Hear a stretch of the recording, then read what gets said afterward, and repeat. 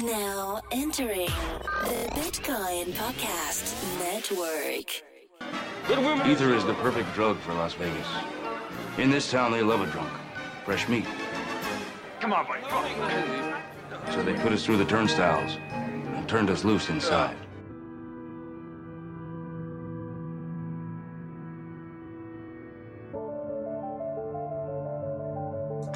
Hello and welcome to another episode of Dose of Ether. Thanks for joining us again this week. This is your host, Lucian, and joining me again is our trusty co-host, Evan Van Ness. How's it going, Evan? Howdy, what's going on? I'm doing well, enjoying the sun, trying to maintain my New Year's resolutions, and actually I've failed at all of them already. Yeah, I've failed at all of them. That's okay, though. Maybe next year. It's about the journey. So, how about your New Year's resolutions or your resolution to finish that year in Ethereum article? Yeah, I don't know if I've ever really made New Year's resolutions, but we did finally finish Year in Ethereum, so it is out there, and it was a beast of an article. I forget the word count, but it was I don't know, a lot, like 6,000 words or something like that. Josh and I worked on it for a long time. We more than a month, obviously at varying levels of intensity, and finally we realized that we just needed to ship, so we shipped. And I posted a thread yesterday that was sort of an errata list of the things we missed, and there were 14 things on there. So despite the fact that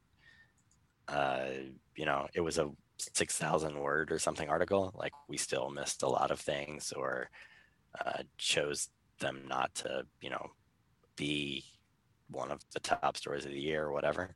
The funny thing is that we managed to miss Tornado Cash, which was the most obvious big thing to happen in 2019, is that they shipped it to mainnet and we somehow forgot to put it in there. So and that was the first and one of the top of the lists of the things that we talked about in the last show as being a highlight of the year. Yeah.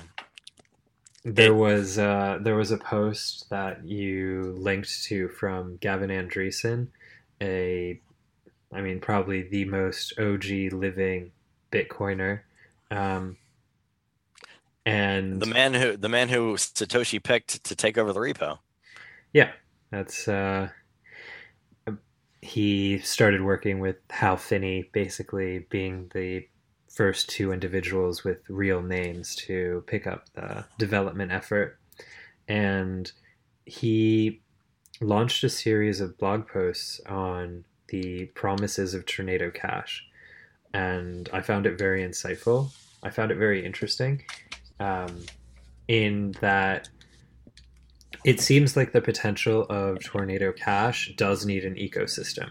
So the same type of support infrastructure and wallet integration that has been made for Maker and Dai, if we start seeing that with Tornado Cash, it will be really interesting, because most of his articles are about how using actual privacy solutions are chocked full of foot guns. You're going to shoot yourself in the foot just by making small mistakes, and having a convenient front-end user face that he recommends being implemented into a wallet seems ideal. And it was a very short and to the point article.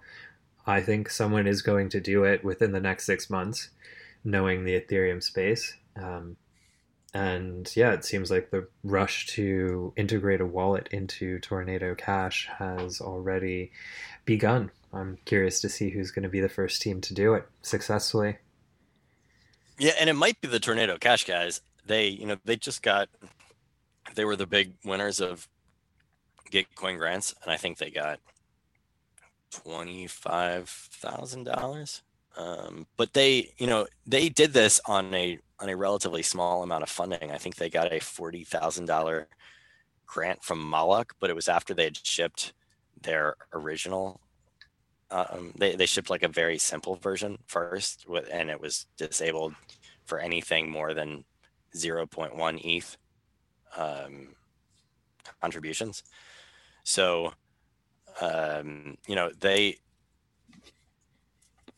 it's they've done a lot with a little, and they actually had one of they're two guys that are both named Roman, and their last names they're both Russian. Their last names both begin with S, so it's like the two Russian Roman S's.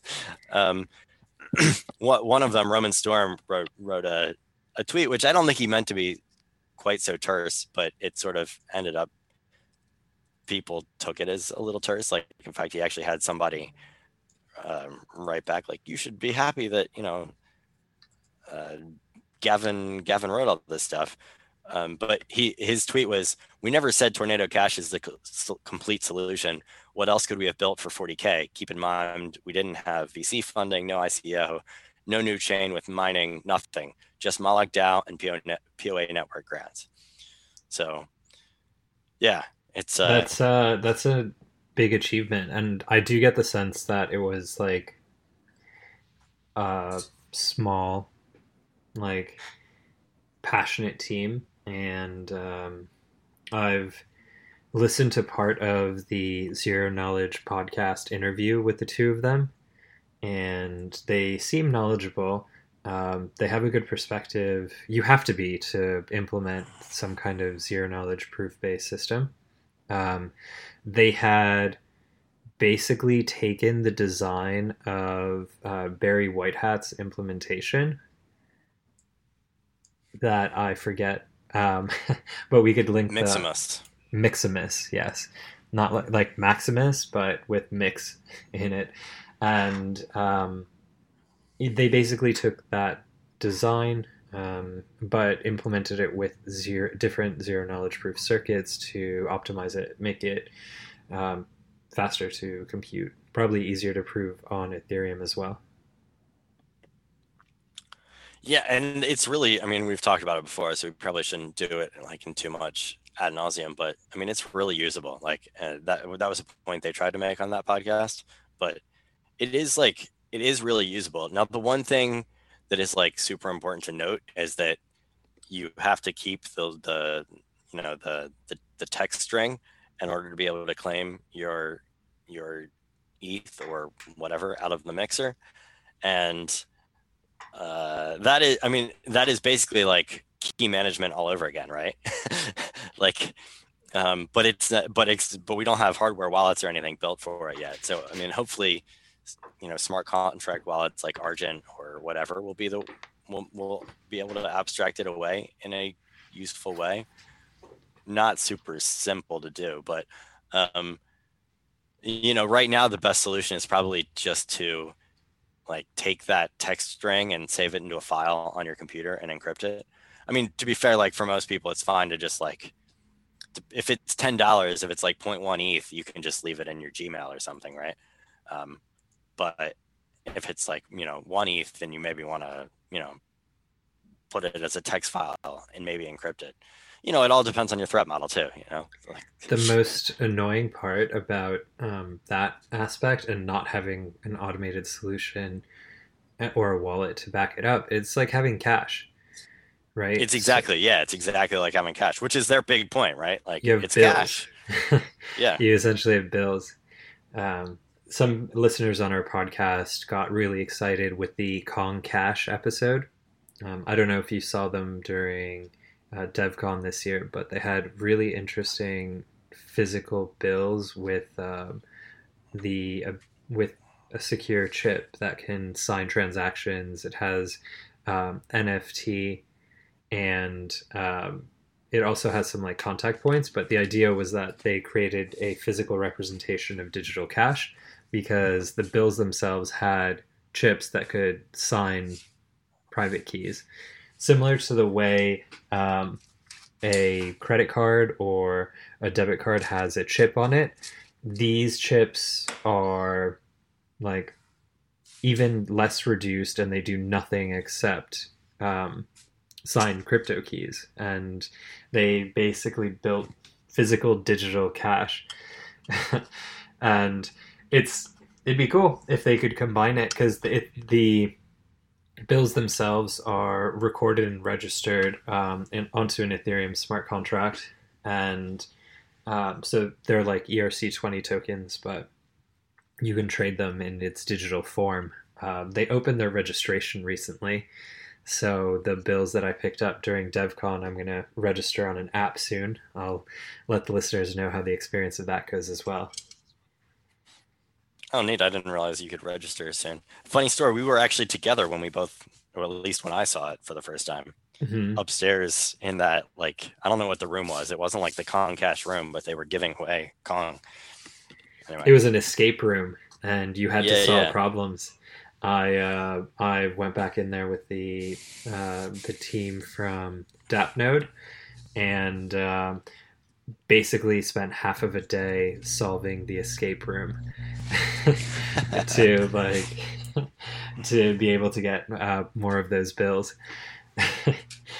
So yeah, I have a friend who's going to a meetup in San Francisco for Kong Cash.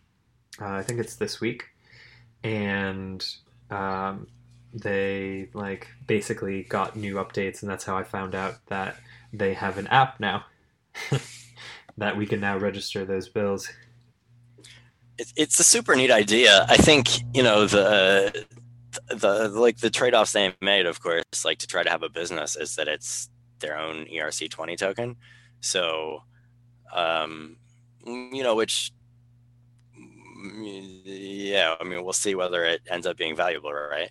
Like, so I wouldn't be surprised if there's other people that try to do essentially the same thing, but just put ETH on it or something like that. Right.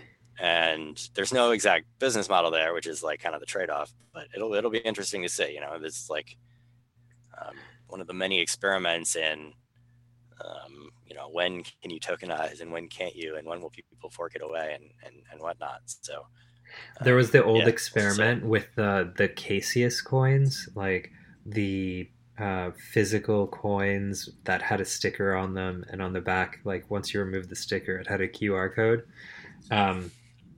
Obviously that's not like an unforgeable, like you have to trust the person who stuck a sticker on the back of your Bitcoin coin to assume that they won't remove all the money that's associated with the private key that they're exposing.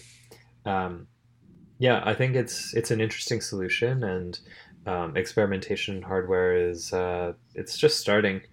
I think their original intention is to open source the chip design so that there are like open source architectures for the types of secure enclave chips that are on the bills. Yeah, it was a very, very interesting episode on hashing it out. If you haven't seen it, enlightening, and the bills just look cool. So I feel like they already have. Yeah. I feel like they already have value just by looking cool. I mean, I value mine some. Yeah, the one thing, if you do have them, you should note is apparently if you fold them too much, you might break the circuit. So don't do that. I'm actually nervous that I've already broken mine. I mean, I've tried to keep them flat, but we'll see. So. Yeah, I'm interested because they also have contact points. So technically, you should be able to hook them up to a Raspberry Pi. Neat. That'd be cool. Yeah. We should also talk about a tokenized coffee future project. I forgot the name of it. Affogato? Affogato? How do you spell that? It is AFFOGATO.co. So I'll give that to you again for anybody that might be typing it in or writing it down. AFFOGATO.co. So it's some guys in Honduras, and Honduras obviously has great coffee, and they are so they've been at some ETH events before, like they were at ETH Denver last year and ETH New York, and they were selling some of their coffee. They actually ended up giving me one because at the end they were like they had some that was left over, so they gave some to me, which I'm not really a coffee drinker, so I gave it to my wife, and she said it was incredible, like best coffee beans that she'd ever gotten. Anyway, so they're selling this like specialty roast. That they claim will be much better than even that one was that I got at ETH New York. It's kind of unisex style, so it's like on a bonding curve, but it's a much less steep bonding curve. So everybody's essentially paying close to the same price. And it's it's cool. It's like it's an experiment in whether basically like with crypto they can help cut out middlemen. Not that you couldn't necessarily do some of that like without crypto, but in particular, like you could see like coffee futures becoming a thing, and that is like sort of a decentralized finance kind of flavor. And then you could even see some of these like coffee futures maybe even being like collateral for your DAI, right? It is, it's volatile, but is it any more volatile than the price of ETH? Who knows? The price of coffee, we'll find I'm out, assuming, maybe is a bit more stable. Yeah, I don't know, actually. I mean, a lot of agricultural, futures are quite volatile, but ETH is so volatile. Who knows? Yeah, it's cool that you can swap the token, which is currently trading for 0.112 ETH or $18. And this is about a third of a kilogram of coffee. And you can swap your token for like the physical delivery of coffee. I don't know if shipping's included. Shipping something from Peru might be a little expensive. I don't think they have Prime. But this is a really cool experiment. And I don't want to be facetious about it because I think there is massive potential of people starting to like sell their products online without a centralized intermediary.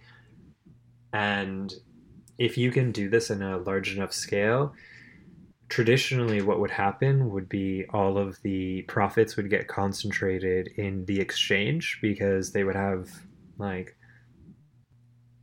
first access to information, and they essentially would do the same thing that Amazon does. They follow the sales patterns of all of the startups, and if they notice like, hey, there's a $120 desk office chair market that wants faux leather and like this exact look, they will go contract it themselves and completely wipe out the company that had been previously doing that by either cutting them out, excluding them from their search algorithm, and just like replacing them with their own product.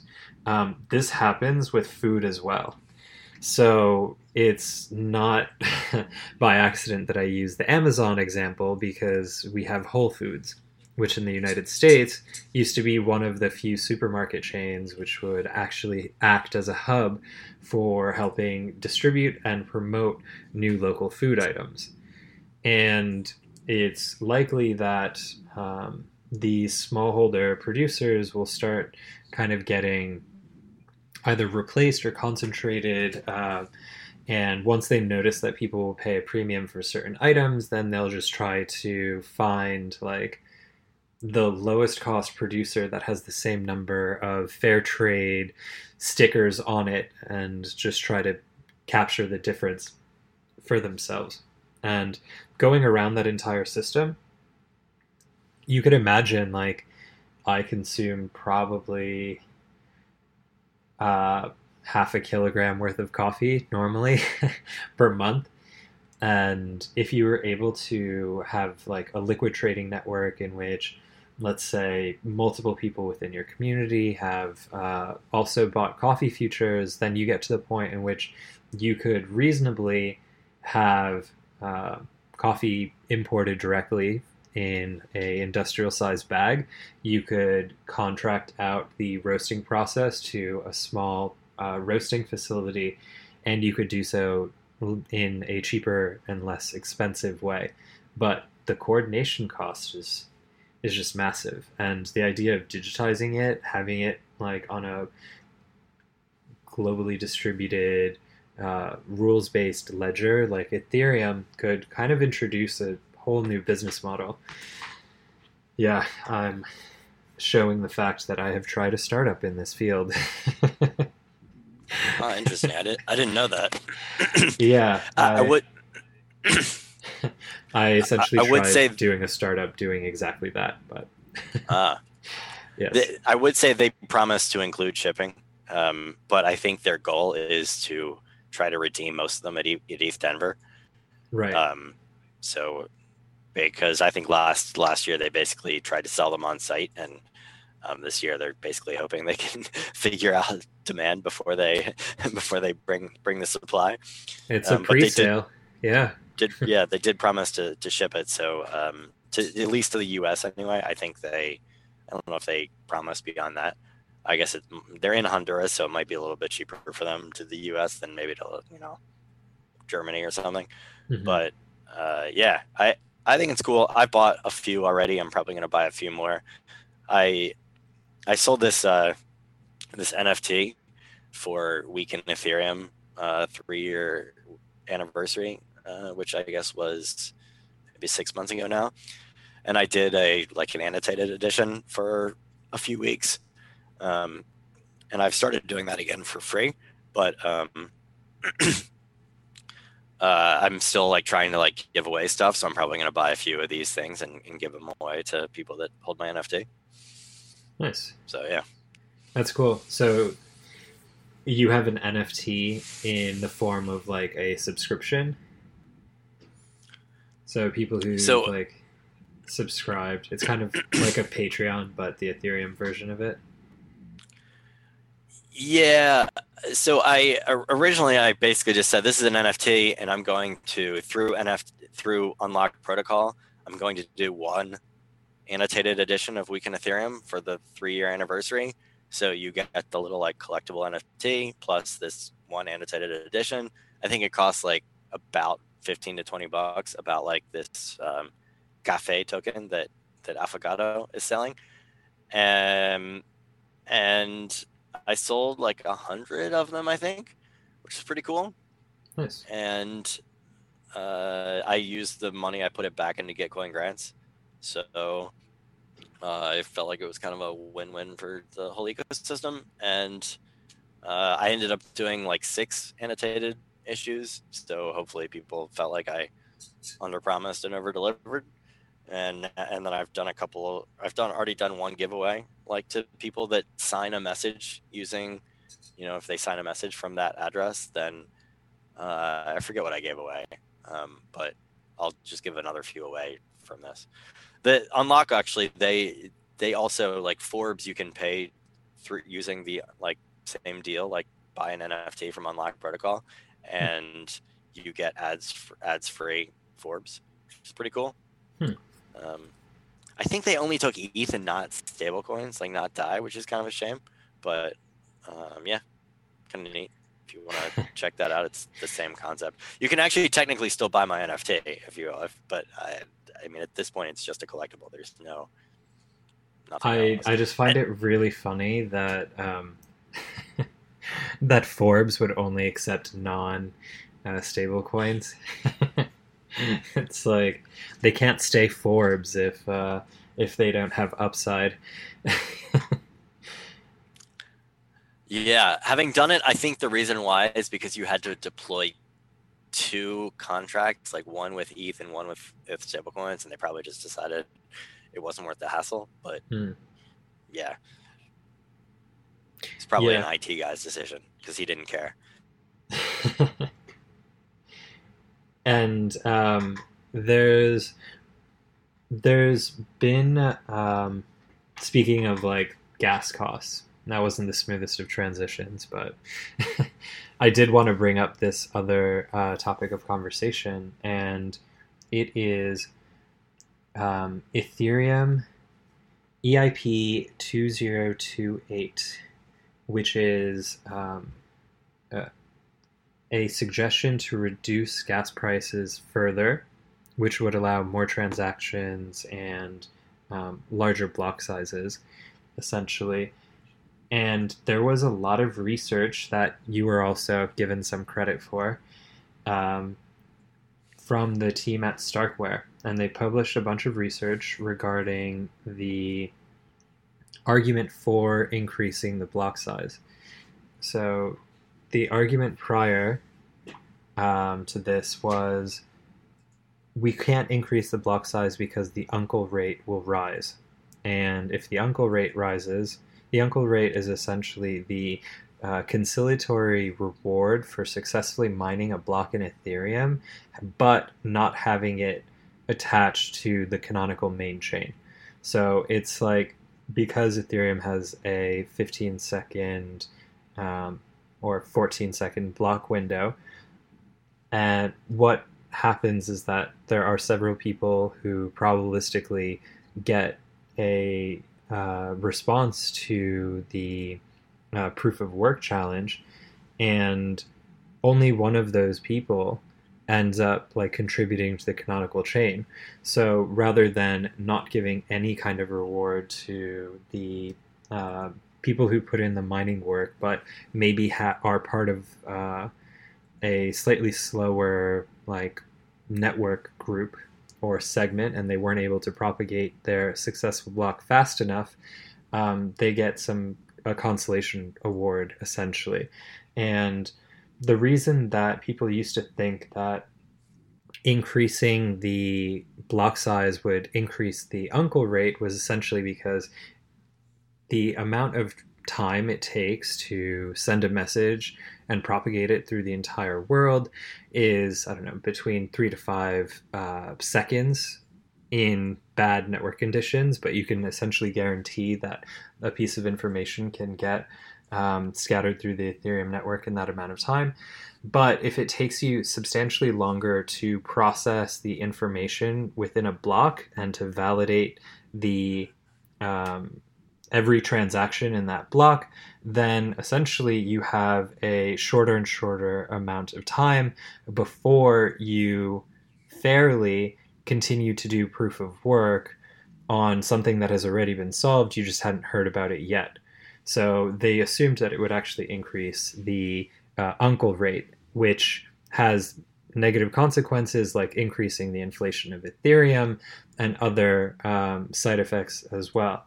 But Starkware, the people who we spoke about on last episode as well, having demonstrated 90,000 transactions per second using a zero knowledge proof based layer 2 solution with a transaction pool that's off chain, we might add.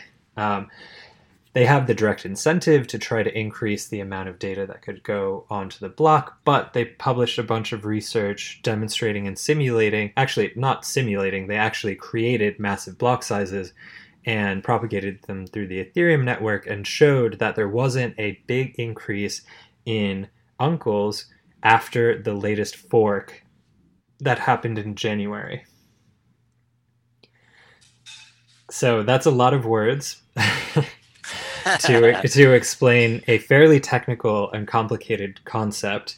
But what do you think is like the most important takeaway from this proposal? Yeah, I guess the most important takeaway is that it means that rollups, like we haven't hit the ceiling of what kind of ceiling is possible for rollups on Ethereum. And I like, because this 2028 it was in Istanbul, and it reduced the gas cost of call data, and it went from 68 to I think it was 12.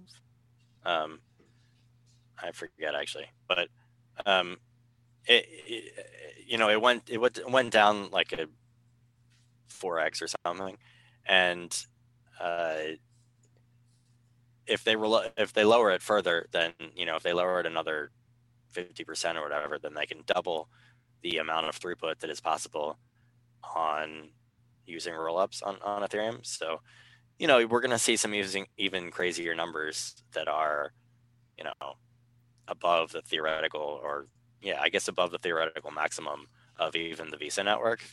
Um, that would be, like we said, like using off-chain data, like, so it would be a plasma type thing, not a roll-up. But I mean, roll-up it's a technique that is definitely going to happen, and gets us to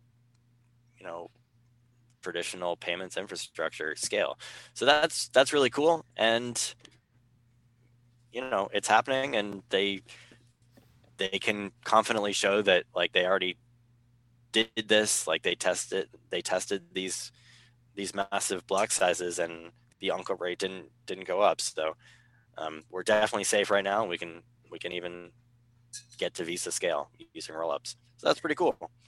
They so I found the conclusion in their article, and essentially they said, it's a little technical, so I apologize in advance, but to conclude, we see no adverse effect of increasing today the average block size by a factor of 7.5x, nor of increasing the individual block size by a factor of 22x. Based on this, the conservative choice to reduce transmission gas cost by a factor of 4x to 16 gas per byte is well-founded. So a 4x decrease in gas price would essentially have a 4x increase in throughput in Ethereum V1 as it is right now. And your transactions would be cheaper. There still needs to be security analysis done on whether or not any existing contracts would be adversely affected by such a dramatic gas cost decrease. And not to mention, there has been a gas cost decrease recently implemented in the new fork as well. If not the most recent one, then the one prior. So we've increased the transaction throughput of Ethereum a bit already, and doing it further there's research now supporting that we could do it much further as well. Yeah, they even claim 65x later on. 65x, they think they can increase the individual block size. So we'll see. I don't think we're gonna increase or decrease the gas cost to a point where of this opcode to the point where the block size could go up that much. But I think it's going to happen that it is going to go up a bit more probably in the next hard fork. So that's pretty cool. Of course, we need to get these roll-up chains into production, which probably leads us into our next topic, which is Optimism. Plasma Group becomes Optimism. I love the name of the company. It is so fitting that Carl started a company called Optimism, since he's one of the most optimistic people I've ever met. So do you want to explain the newly formed company, where they came from, some of their background? Yeah, Plasma Group basically decided that they, instead of doing Plasma, they were going to do optimistic rollups. So they should probably change their name. And the two techniques are pretty similar. Don't get me wrong entirely, but they are distinct. So they changed their name, and they raised a round from Paradigm, who led the round, and also IDO, who participated, had a little chunk. And they are going to put optimistic rollups into production, and that's cool. Part of the reason they decided to do optimistic rollups instead of Plasma is because the Plasma techniques that really were found to be scalable were really more useful for DEXs and whatnot. And to do full EVM on Plasma is really hard and definitely an unsolved problem. So optimistic roll up is just a lot easier to do that, and that's really what people wanted. So they are doing optimistic roll up, and yeah, that also, and actually on this topic, another full EVM on optimistic roll up called Interstate Network, who has a pretty similar approach. They also unveiled their draft white paper, and it's also out there. And there's also the Fuel team. Was it called Fuel? We spoke about this in a previous episode. Yeah, that's Nick Dodson and John Adler. They are doing more payments. Like they are focusing. It's an optimistic roll up, but they're focusing on basically tokens. So ETH transfers, ERC20 transfers, token transfers. I think 721 transfers as well. Like I don't see any reason why not.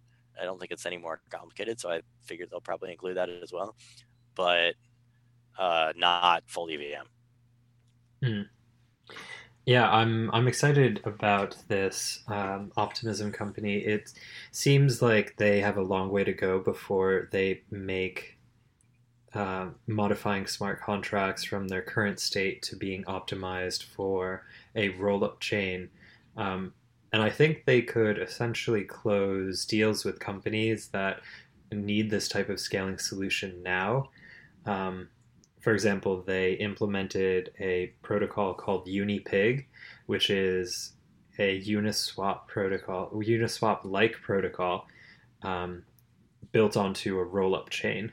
And they partnered with Uniswap to implement this, and they had a demo of it running for DevCon. And now they're going to essentially go through code audits, and they're going to improve the security of the entire system, and definitely have more security researchers look at it. And then they're probably going to contract out with individual companies like Uniswap, and they're going to work with them to have production deployed roll-up chains that are optimized around the smart contract needs of the individual organizations. So yeah, I think I'm optimistic about their chances of What? Yeah, that was too easy. It wasn't even gratifying. And the other thing that's interesting. Oh, go ahead. No. I was going to change topic, but go ahead. I was going to say they did a public benefit corporation, so I don't know a ton about public benefit corporations, but I assume they're doing it in Delaware, which means that I think Delaware was probably like 6 years old that they added this to their what's the word I'm looking for, statutes. And I think those are interesting because they're basically they're trying to make it so that the idea is so that you're not just accountable to shareholders, but you also will have some sort of balance between shareholders' interests and the stated public benefit of the corporation. The skeptical side of me thinks that public benefit corporations are basically just virtue signaling, and I don't really think that we've worked out the hard issues there. Like what does that really mean to balance the two? I mean, that is something that is going to be worked out in a series of lawsuits over decades, right? So we'll see, I guess, but it's an interesting idea. And it's also interesting that in our space, particularly some crypto funds were willing to put money into a different sort of corporation rather than, a traditional Delaware, C Corp, S Corp, or LLC, or whatever the case may be, some sort of Delaware corporation. So the beauty about Delaware corporations is the fact that management and ownership have nearly it's very hard to control the management decisions, and managers have a disproportionately stronger hand in Delaware corporations. So if they have a Delaware corporation and they have a majority of the company, then they can almost do any decision unilaterally of their investors' interests, with few exceptions, with exceptions of situations in which they could prove monetary damages, and that, yeah, that's it's very powerful. There's also C corporations in California. I'm surprised I haven't seen any C corporations because these are the essentially like a Californian corporation that tries to have a social impact, and a C corp is like they essentially measure the impact to like the community that they serve, to the shareholders and to the workers, and they have it's definitely not a not-for-profit, but it is an organizational structure that tries to have the positive impact of a not-for-profit written into its charter, while as long as it like meets or maintains the company's financial solvency. So there's no like profit maximizing charter the way a normal corporation would. I find those like corporate structures really interesting. I'm not very familiar with the benefit corporation structure of Delaware, so I'll have to look into that a little bit more. But it's interesting. Yeah, I mean, a bunch of states have passed these benefit corps. I mean, I like, so the reason why Delaware became the place to file your corporation was that they basically, if you're a business and you get sued, you basically always lose because, you know, some trial lawyer puts you in front of a jury and, you know, talks about how, you know, some kid got injured and you're basically always going to lose, right? So the reason why people started filing in Delaware, their corporations, is that they did a chancery court. So they had a court which is by statute equally Republican and Democrat. So like, and Delaware at the time was like a pretty swing state. So it like made sense that like over the years that like it wasn't a problem to have partisan balance. And you basically could be confident that if you filed in Delaware, you would have relatively like stable corporate law, and you wouldn't get demagogued by a trial lawyer in front of a jury. Instead, you would like have experts that would like try to weigh these things. Mm-hmm. And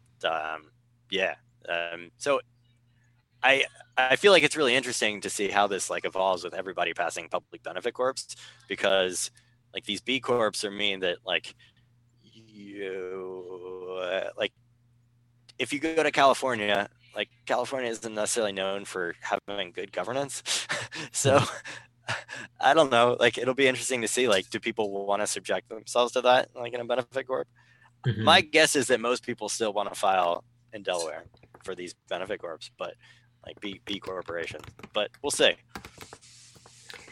Yeah, there's some famous companies, even tech companies, that are certified as B corporations. For example, Kickstarter. Yep. Kickstarter is actually registered as a benefit corporation as well, and I'm sure it's done very, very good for its Union Square VC investors. And yeah, it's possible to still make money and still have a positive impact. I don't know if it's worth the extra overhead, but it's interesting because I don't think a foundation structure makes sense for most crypto projects. Crypto projects are essentially like printing magic internet money and hoping that it vastly appreciates in value, while at the same time they're governed by a foundation. And does the foundation actually represent token holders? Does it represent token holders in proportion to the amount of tokens that they hold? Well, in that case, then founders disproportionately are their community that they're benefiting. Or is the independence that comes from having a foundation simply to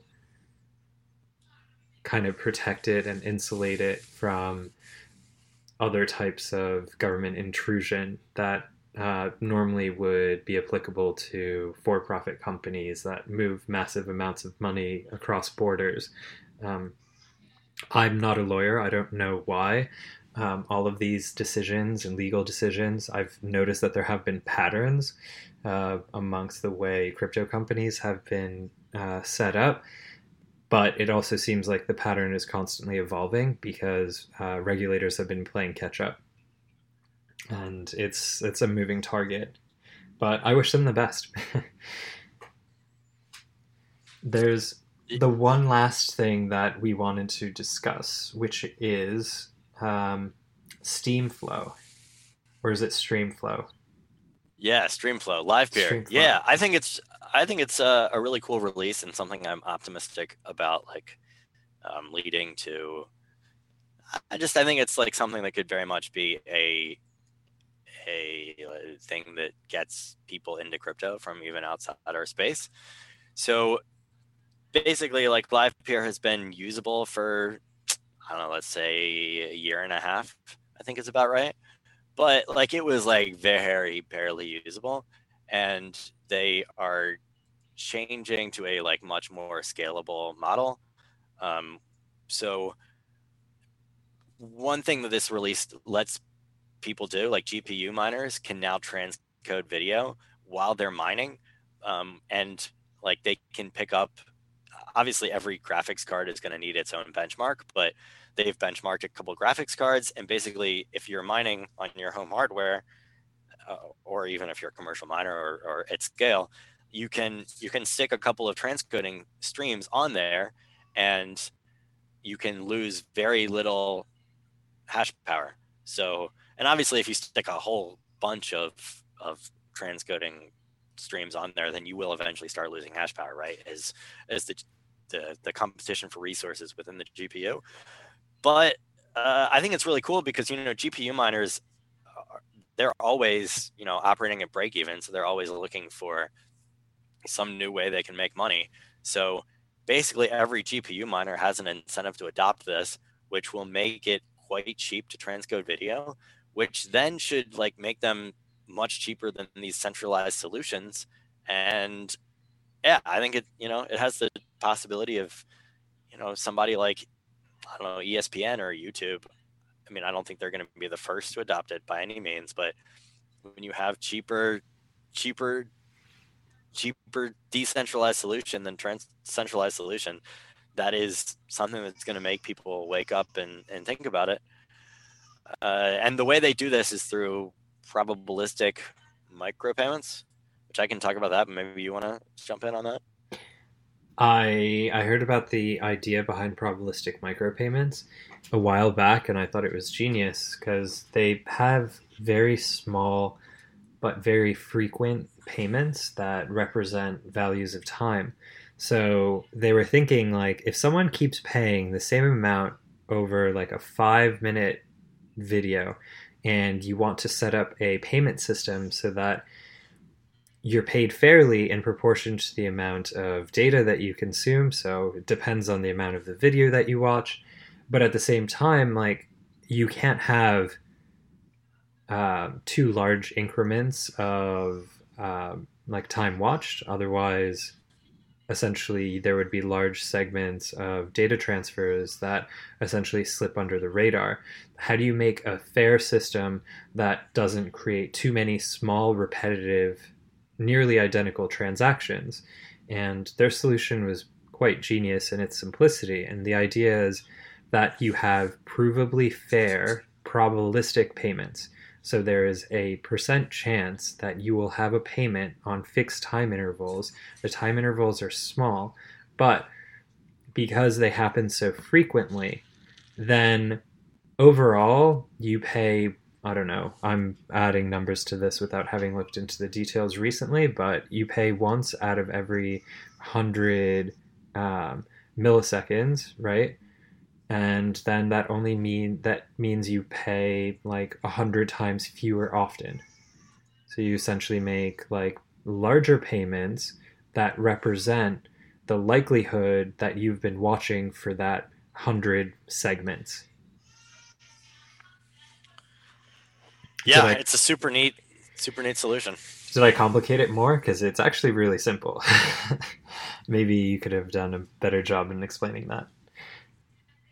No, I mean, sometimes they sort of call it layer two, which, I would say it's not really, but it is sort of a competitor because it is a way to do a bunch of payments,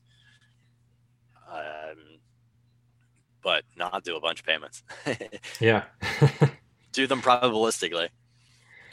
And there's no reason why, randomness is hard on Ethereum, but when you're doing these tiny little payments, right? Like it's just not at scale for it to be worth to bias them. So yeah, it makes a bunch of sense. Yeah. And it's very interesting. It only really works for the use case of unidirectional, like small transfers, but anything that takes stream payments, imagine you're filling up an electric car and you're automatically paying with crypto. This would be a perfect example in which you could do the same thing, right? You could have units of electricity that are really small in terms of their measurement, and you don't want to have large units of electricity because then you can game it and you can fill up just to the point in which like the number ticks over. So instead what you do is you just set up a probability distribution and you say you have a 1 in 100 chance that every 100 units of you filling up your gas tank, you actually have to pay $1, right? And when those units are too small, then there's no way to really game it because it's provably fair over a sufficiently large number of attempts. And I think this is something that can be applied to a lot of these like Raiden or like Lightning Network type payment systems in which you have to establish a direct connection and then you have like very cheap point-to-point transactions. And rather than like moving your money onto a layer 2 solution, having like someone act as an intermediary, like go through attestation rounds, essentially you'll say like, okay, so I owe you 1 cent. I'll give you a 1 in 100 chance that you have to pay me $1. And if you can prove that it is fair within the existing system, you can repeat that game until it is fair. And every time you do it, it is the expected value is your actual cost. And you play that game enough, eventually it becomes the expected value becomes the actual value. It's going to have a lot more applications than just live peer. But, and it is open source, so anybody can steal it and should. Yeah, I liked how neat it was in. It goes against a lot of the thinking that you would in crypto because everything you do on Ethereum is deterministic essentially. But all of a sudden you have a system in which it's like, oh, well, probability might be our way to scale. I like it. Yep. Well, cool. I think that wraps it up. It does. Great show. Talk to you next week. Adios. Ciao.